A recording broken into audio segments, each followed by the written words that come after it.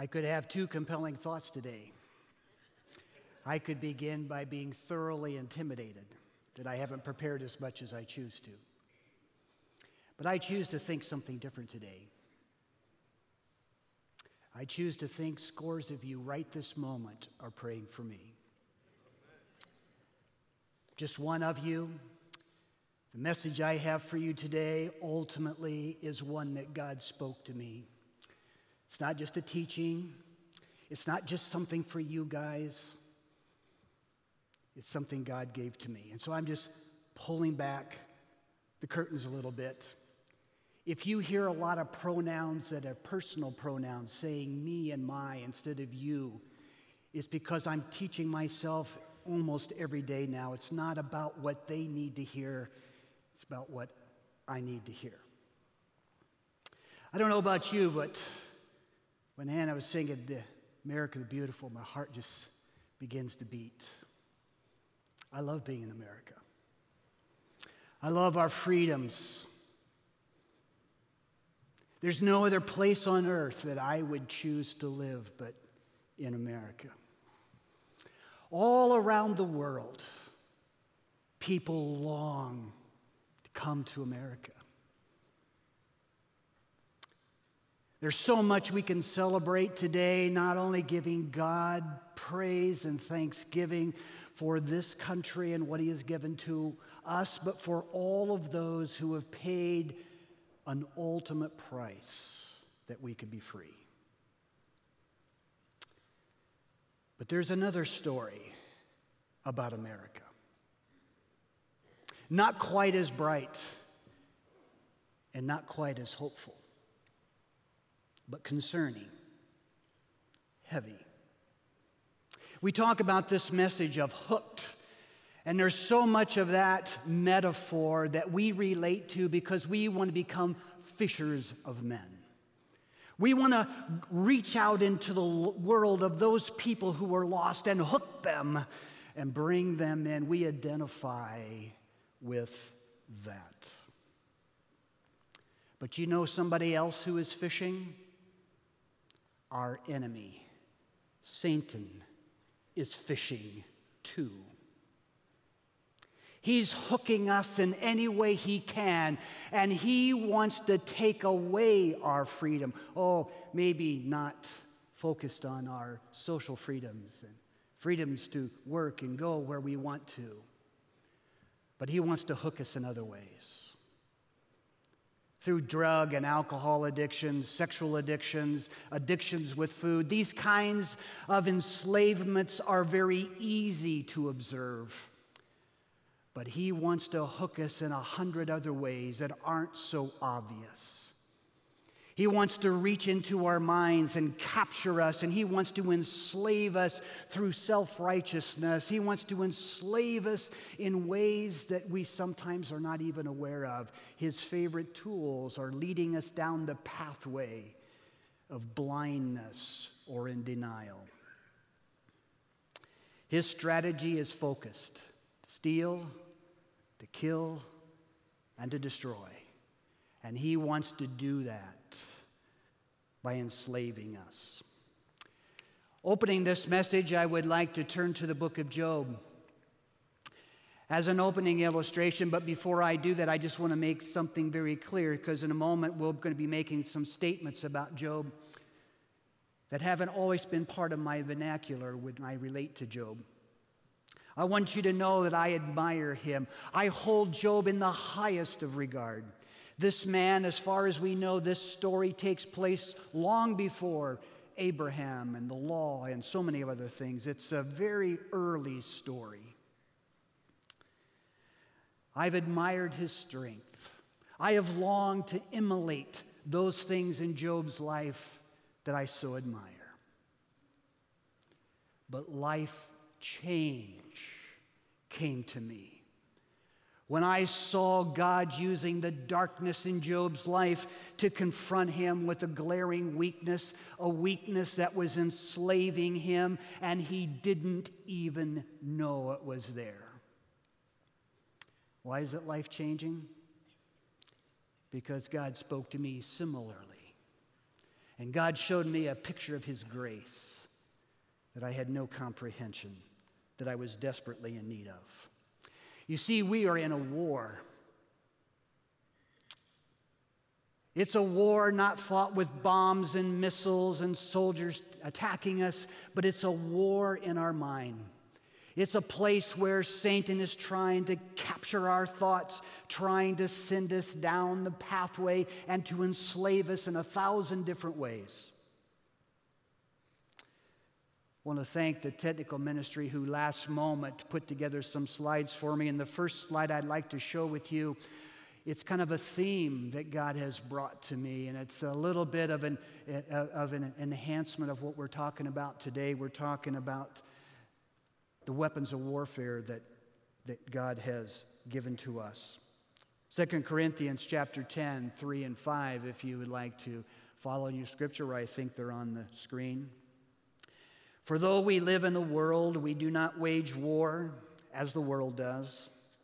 The weapons we fight with are not weapons of the world. On the contrary, they have divine power to demolish strongholds. We demolish arguments and every pretension that sets itself up against the knowledge of God. We take captive every thought to the obedience of Christ. Whatever else you hear me saying today, I am not talking about positive thinking. I am not talking about behavioral modification. I am talking about letting the truth of God in our hearts and to ponder the truth of our hearts and to be transformed by that word of truth deep inside of us, stamping out those lies and partial truths that Satan uses against us. Before I get into some more of that, again, go back to our friend Job. I would like to suggest to you that Job had two body blows of monumental importance. And his response to those, I have admired my entire Christian life, and I saw in him towering strengths that I long my entire life to emulate. As you well know,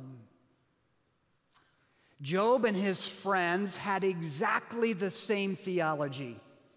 And the theology was this: that if you honor God, you live well, you obey him, you will be blessed and you will be prosperous.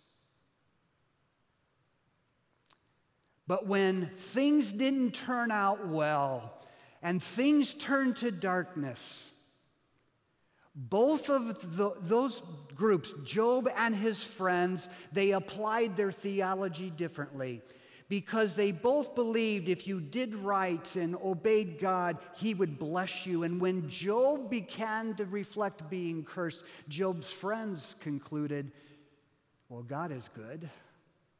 Job has to be wrong. Job has to be in sin. When Job looked at the situation, he too believed that a life would be blessed if you obey God. And since it wasn't working out that way, and since he knew he didn't do anything wrong, then God had to be unjust. The torment back and forth was really about their theology. Well, the first body blow came to Job, as you well know. All of his wealth disappeared in a flash. All of his children were taken from him. I can't imagine the grief that came pouring in Job's life. I can't imagine how an avalanche of pain and indescribable hurt would come in a flash. This was Job's response. At this, Job tore his robe, shaved his head. He fell to the ground and worshiped and said, "Naked I came from my mother's womb, naked I will depart. The Lord gave, and the Lord has taken away. May the name of the Lord be praised." In all of this, Job did not sin. Oh, I admire this about Job. I admire the strength of him. I see him as a person who grieved, and he grieved well. He faced his pain head on. He worshiped God. He didn't accuse God. He didn't throw stones at God. He worshiped him. He submitted to the Lord. The Lord gives. The Lord takes away. And he praised the name of the Lord.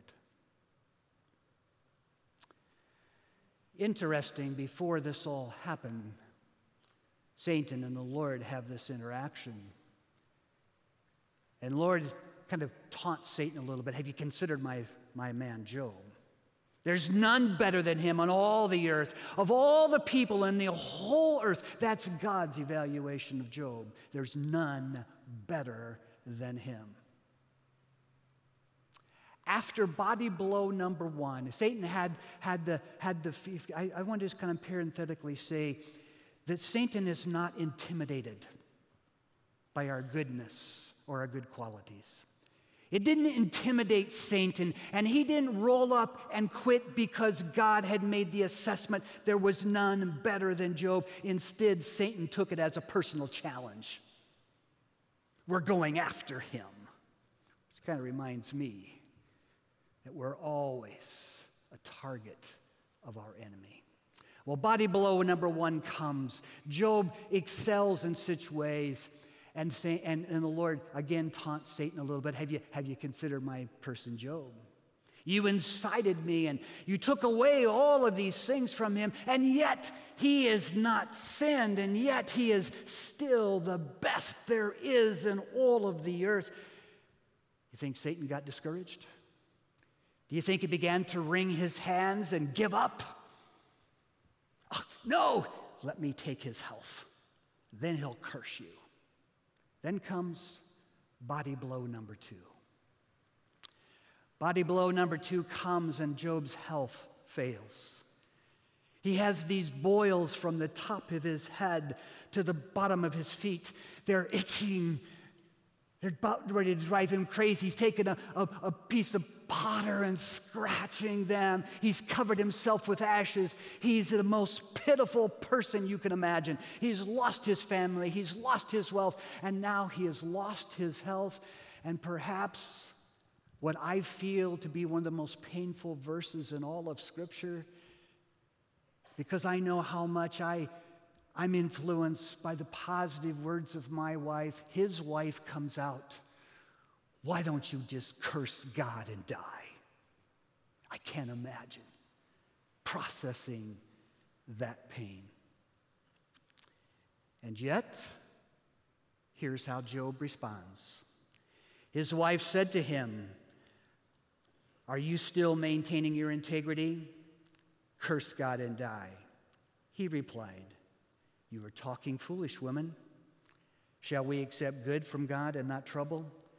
In all of this, Job did not sin in what he said. He submitted to God's authority. He did not speak against God. And therein is where I have admired Job my entire Christian life. I want to be that guy. Some part of me wishes the story ended there. Victorious. A towering saint, an example for everyone to follow. It gets no better than that. There's a reason why God said he was the best in all the earth. He's a towering giant of the faith.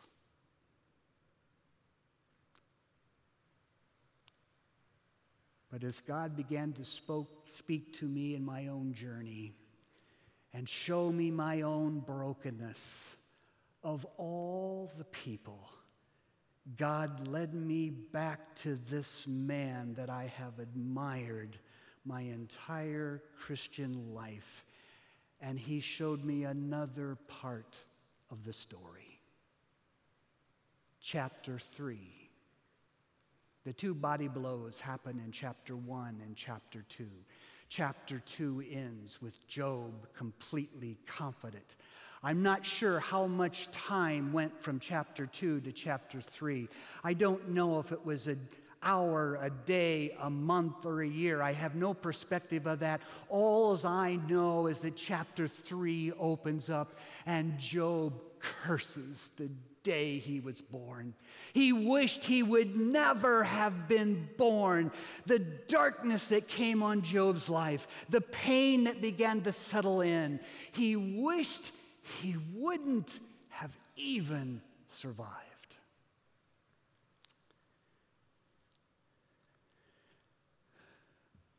Satan is not going to stop with our successes. I can tell you, as far as I can observe in Scripture, he hardly misses a beat. If he attacks us with one arrow and it doesn't work, he does not give up. He goes back to his resources and tries something else. One of his well-worn tools in our culture is to remain hidden. He doesn't want us to be aware of his methods. He wants us to assume that this is all about us and all about our choices. He would just assume we'd not be aware of how much he is working in the background. Chapter 3 and onward, of all the things that he could use to attack Job, can you believe it? He takes his theology and turns it against him. Ultimately, it's Job's theology, his view of God, his understanding of God that he has embraced his whole life. That is the very thing Job uses to bring the greatest pain to Job. His theology was simple: obey God, serve him, live in integrity, and your life will be blessed. It wasn't working out that way. Job didn't feel blessed. He lost his wealth. He lost his family. He was in complete, utter pain. His friends had turned against him. Even his wife had turned against him. And as he sits there in that ash heap day after day, thinking of his anguish, suddenly he begins to reflect on his theology in his mind over and over. Satan begins to use that theology against him, and he comes to the conclusion that God is not fair. And at the peak of it, in some of Job's lowest moments, he lifts his hands to God, declares that he is righteous and God is unfair. God, why don't you just come down to earth and in a court of law, let me plead my case. You plead your case and we'll see who is right. It takes my breath away that Job speaks that way. But in his mind, day after day, Satan is pelting him and beating him with his theology, bringing him to the conclusion that this isn't fair and God is unjust. And suddenly this towering saint of all ages begins to feel God is not only helping him, but indeed God is out to destroy him. God has become enemy number one. He doesn't have a chance. He declares the omnipotence of God. What chance do I have when an omnipotent God turns his attacks on me? And Job's anguish turns to hopelessness. Job lost hope. You know, as long as we have hope, we can endure almost anything. Psalm 23, yea, though I walk through the valley of the shadow of death. As long as we think we're going to get through it, I think we can endure almost anything. But sitting in that ash heap, filled with pain, disappointed in God, feeling like the Almighty had turned against him, and he was pushing down, and there was no hope. There was no surviving when you think an omnipotent God has turned himself against you. Job became hopeless. He didn't think he was going to get through. And he began to despair. I make this observation of Saint, and it's just a little 4-point thing that I believe in my heart is true. It's this crafty Satan, his battle plan.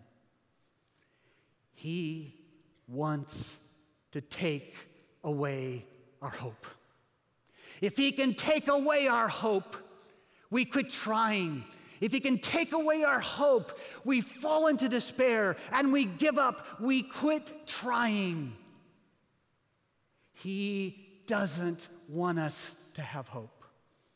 Because if we have hope, we can endure almost anything. Because we have hope. He ultimately wants to snuff out our hope. I am 100% convinced that right now, some people in the sound of my voice, whether you're in this building, whether you're in 909, or whether you're from home, some of you are struggling right now. Is there hope? Is there hope? If Satan is battering you day after day with hardships and darkness and pain to where you feel like God is even against you, and if he has taken away your hope, just put it in your mind. That's Satan. Because one thing in the last year and a half, as I have been on a new journey, I have come to the inescapable conclusion of the absolute certainty. Any message of hopelessness is not from God. Even in the darkest moments, God is at work. I remember what it was like to be a prodigal, just like the prodigal son, when that prodigal hits the darkest moment of his life. All of his friends have deserted him. He's competing with pigs to eat food. And in his darkest moment, when you think there is no hope, guess when God shows on the scene? He tells the prodigal, I have a better plan for you. For those of us with addictions and compulsive behavior, when we face relapse after relapse in the darkest moment, when we're tempted to think there is no way out, it's in that moment that God can show up and show us a different path forward.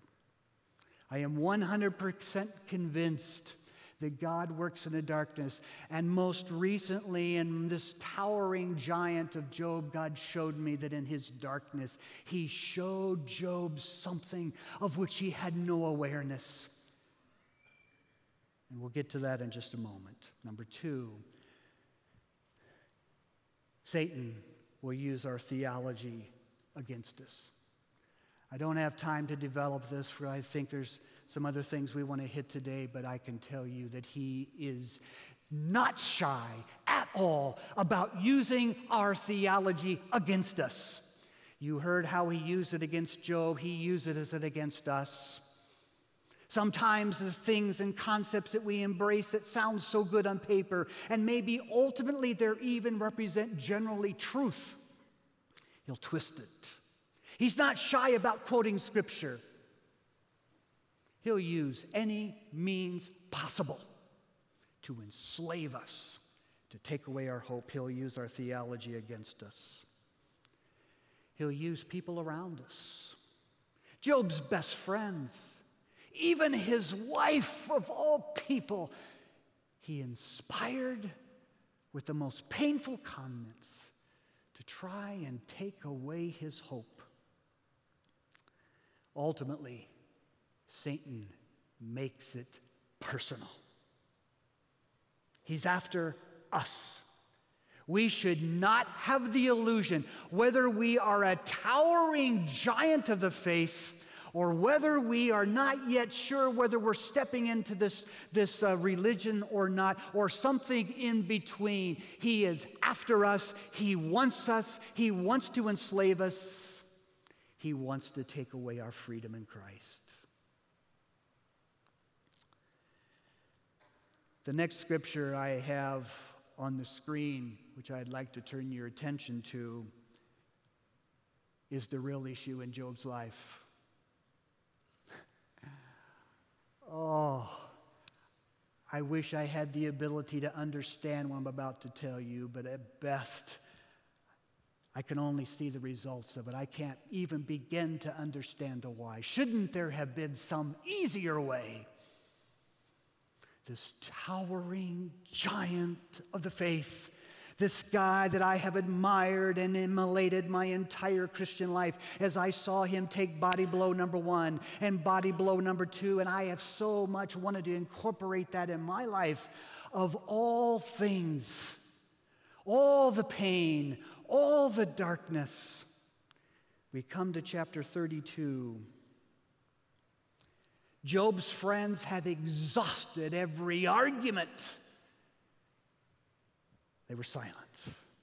We hear nothing more from Job's friends. But chapter 32, so these 3 men stopped answering Job because he was righteous in his own eyes. Wow. Righteousness is God's evaluation of us. Self-righteousness is the evaluation of ourselves.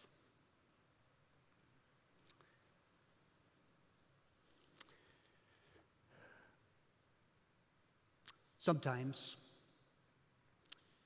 we're asked to do self-evaluations in the context of work. I hate self-evaluations. How's your devotional life on a 1 to 10? I wish I could hear those questions humorously, but all I can think of, well, what's a 1 and what's a 10? I want to know what the standard is. I have a near nervous breakdown trying to decide between 7 and 8 or 8. I don't know what the standard is. You go into the hospital, what's your pain level, 1 to 5? I don't know what 1 is, I don't know what 5 is. Give me some standard.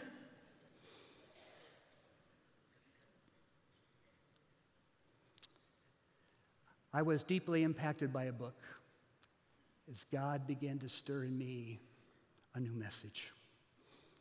As he began to show me something different about himself, just like Job, perhaps with a little less pain, but he had to break me before he could show me the path to ultimate freedom. One of the tools he used was Brent Hanson's book, The Truth About Us. In that book is based on the theme that we all think we are better than we are.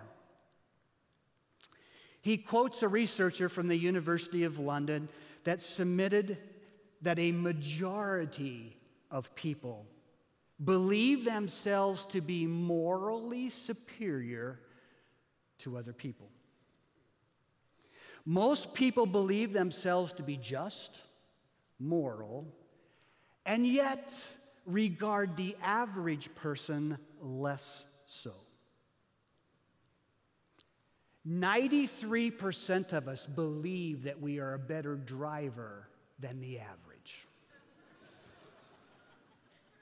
Parenthetically, my observation, when it comes to husbands and wives, it's 99% of the spouses believe they are better drivers. We also think we are smarter than the average person. We also believe that we are more friendly than the average person. In case you think we have an ego problem, good news. We believe we are humbler than the average person. Some years ago, when I was pursuing my MBA, I was in a finance class, and the professor, the first day of class, required us to write about a moral situation in the context of our work. We did that. We came back to the next class period, and he says, "Congratulations. 100% of you did exactly the same thing that 100% of every student I have ever given this question to in my entire teaching career has done. You gave a moral situation in which you were morally superior to those that you were working with." The point of the story is figures don't lie, but liars figure. There's lots of moral perceptions in something even as objective as finance. Seeing the truth for what it is, seeing ourselves for what we are, is not always easy. You might wonder about people in prisons, murderers, thieves, and the like. They were given the same question, and guess what? They believe they are more moral than the average person. The point of all this is we are easily under the delusion that we are better than we think we are. That self-righteousness, it's our standard. It's our measurement, like Job. His measurement, I am right, you are wrong. Come on down here, God, and let's decide between us. He had decided what he thought was right, and he thought God was not measuring up.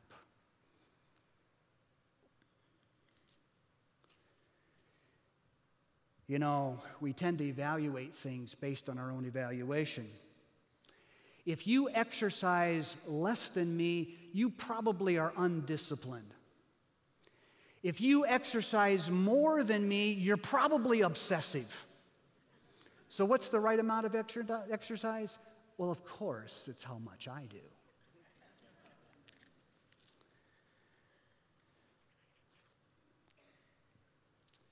The goal of what I'm talking about here today is I'd like to lighten all of our loads. I'd like us to get off of thinking that somehow freedom is found by our own standards and in our own strength and in our own goodness, no matter how good that may be by what we measure. But I would like to lighten the load for us to focus ultimately on how good God is and how He frees us.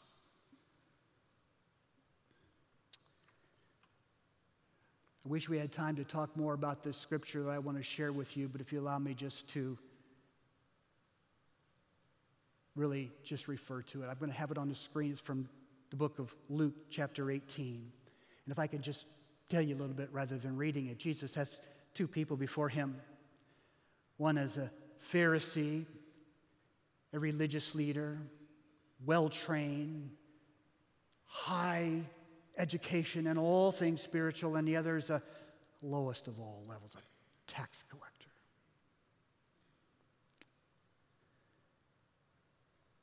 The one Pharisee says words that in another context, I have said to myself more times than I could count, I thank you that I am not like other people. Now that may sound odd. It may sound like the epitome of arrogance, and it is. But the context, I would say that, I thought was good theology. I thought was helpful. It was in the context of gratitude. Even though it's many years ago now, I am forever and always will be impacted by my years as a prodigal. One of my most reoccurring prayers, heartfelt, deep, and passionate. I thank you, Lord. I am not that guy.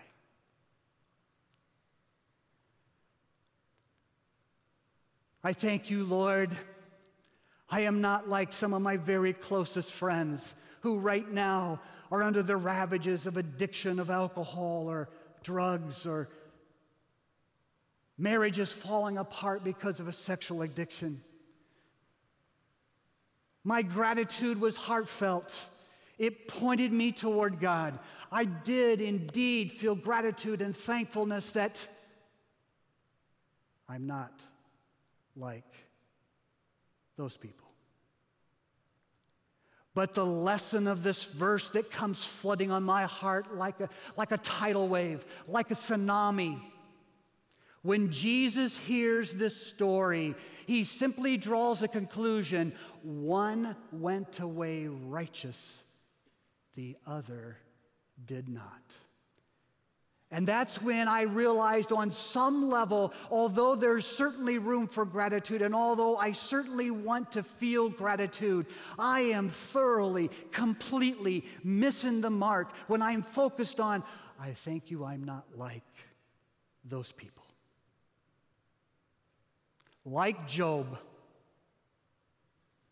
it took brokenness for me to see something else. It took brokenness for me to see God in the way he wanted me to see him.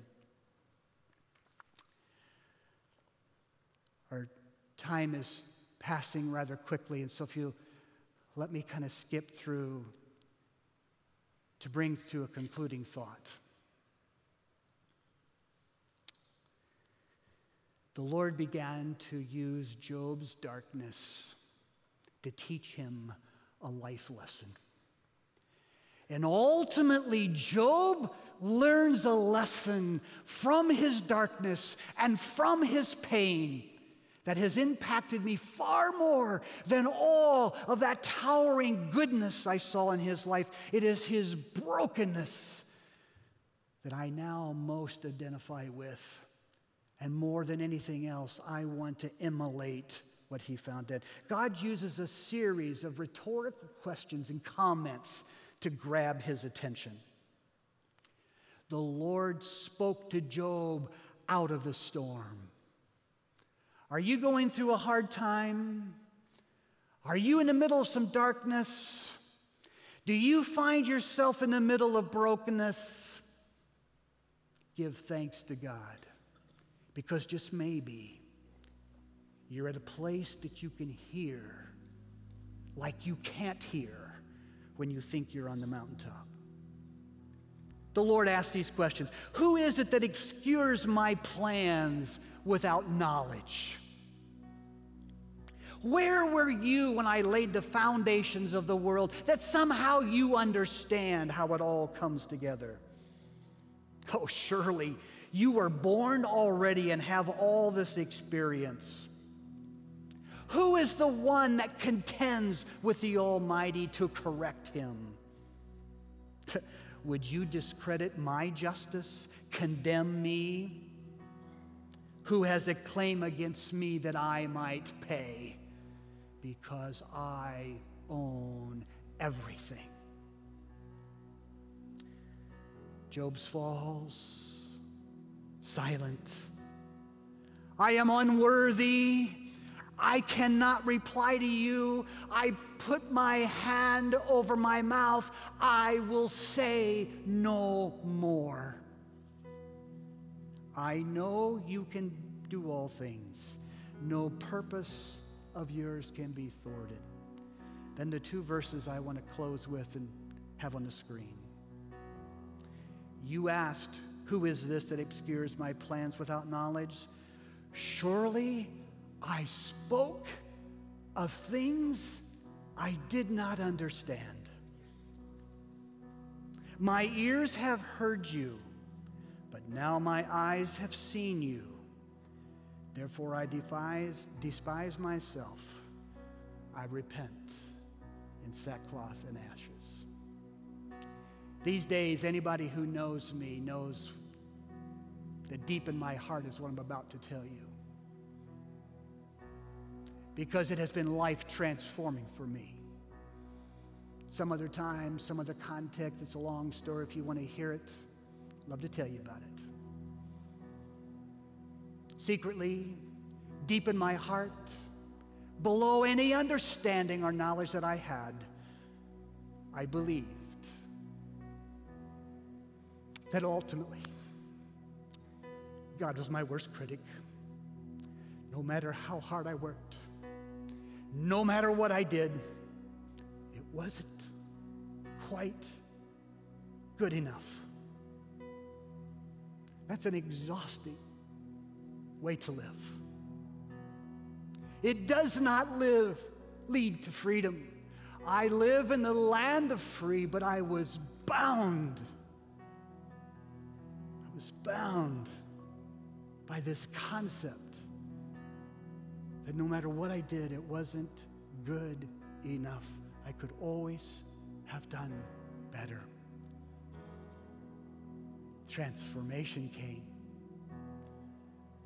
when I realized the words of Jesus were for me when he said, God sent his Son not in the world to condemn him, but that the world might be saved through him. And suddenly it burst on my heart, God is not my worst critic, he is my best cheerleader. And when I understood the grace of God, it set me free.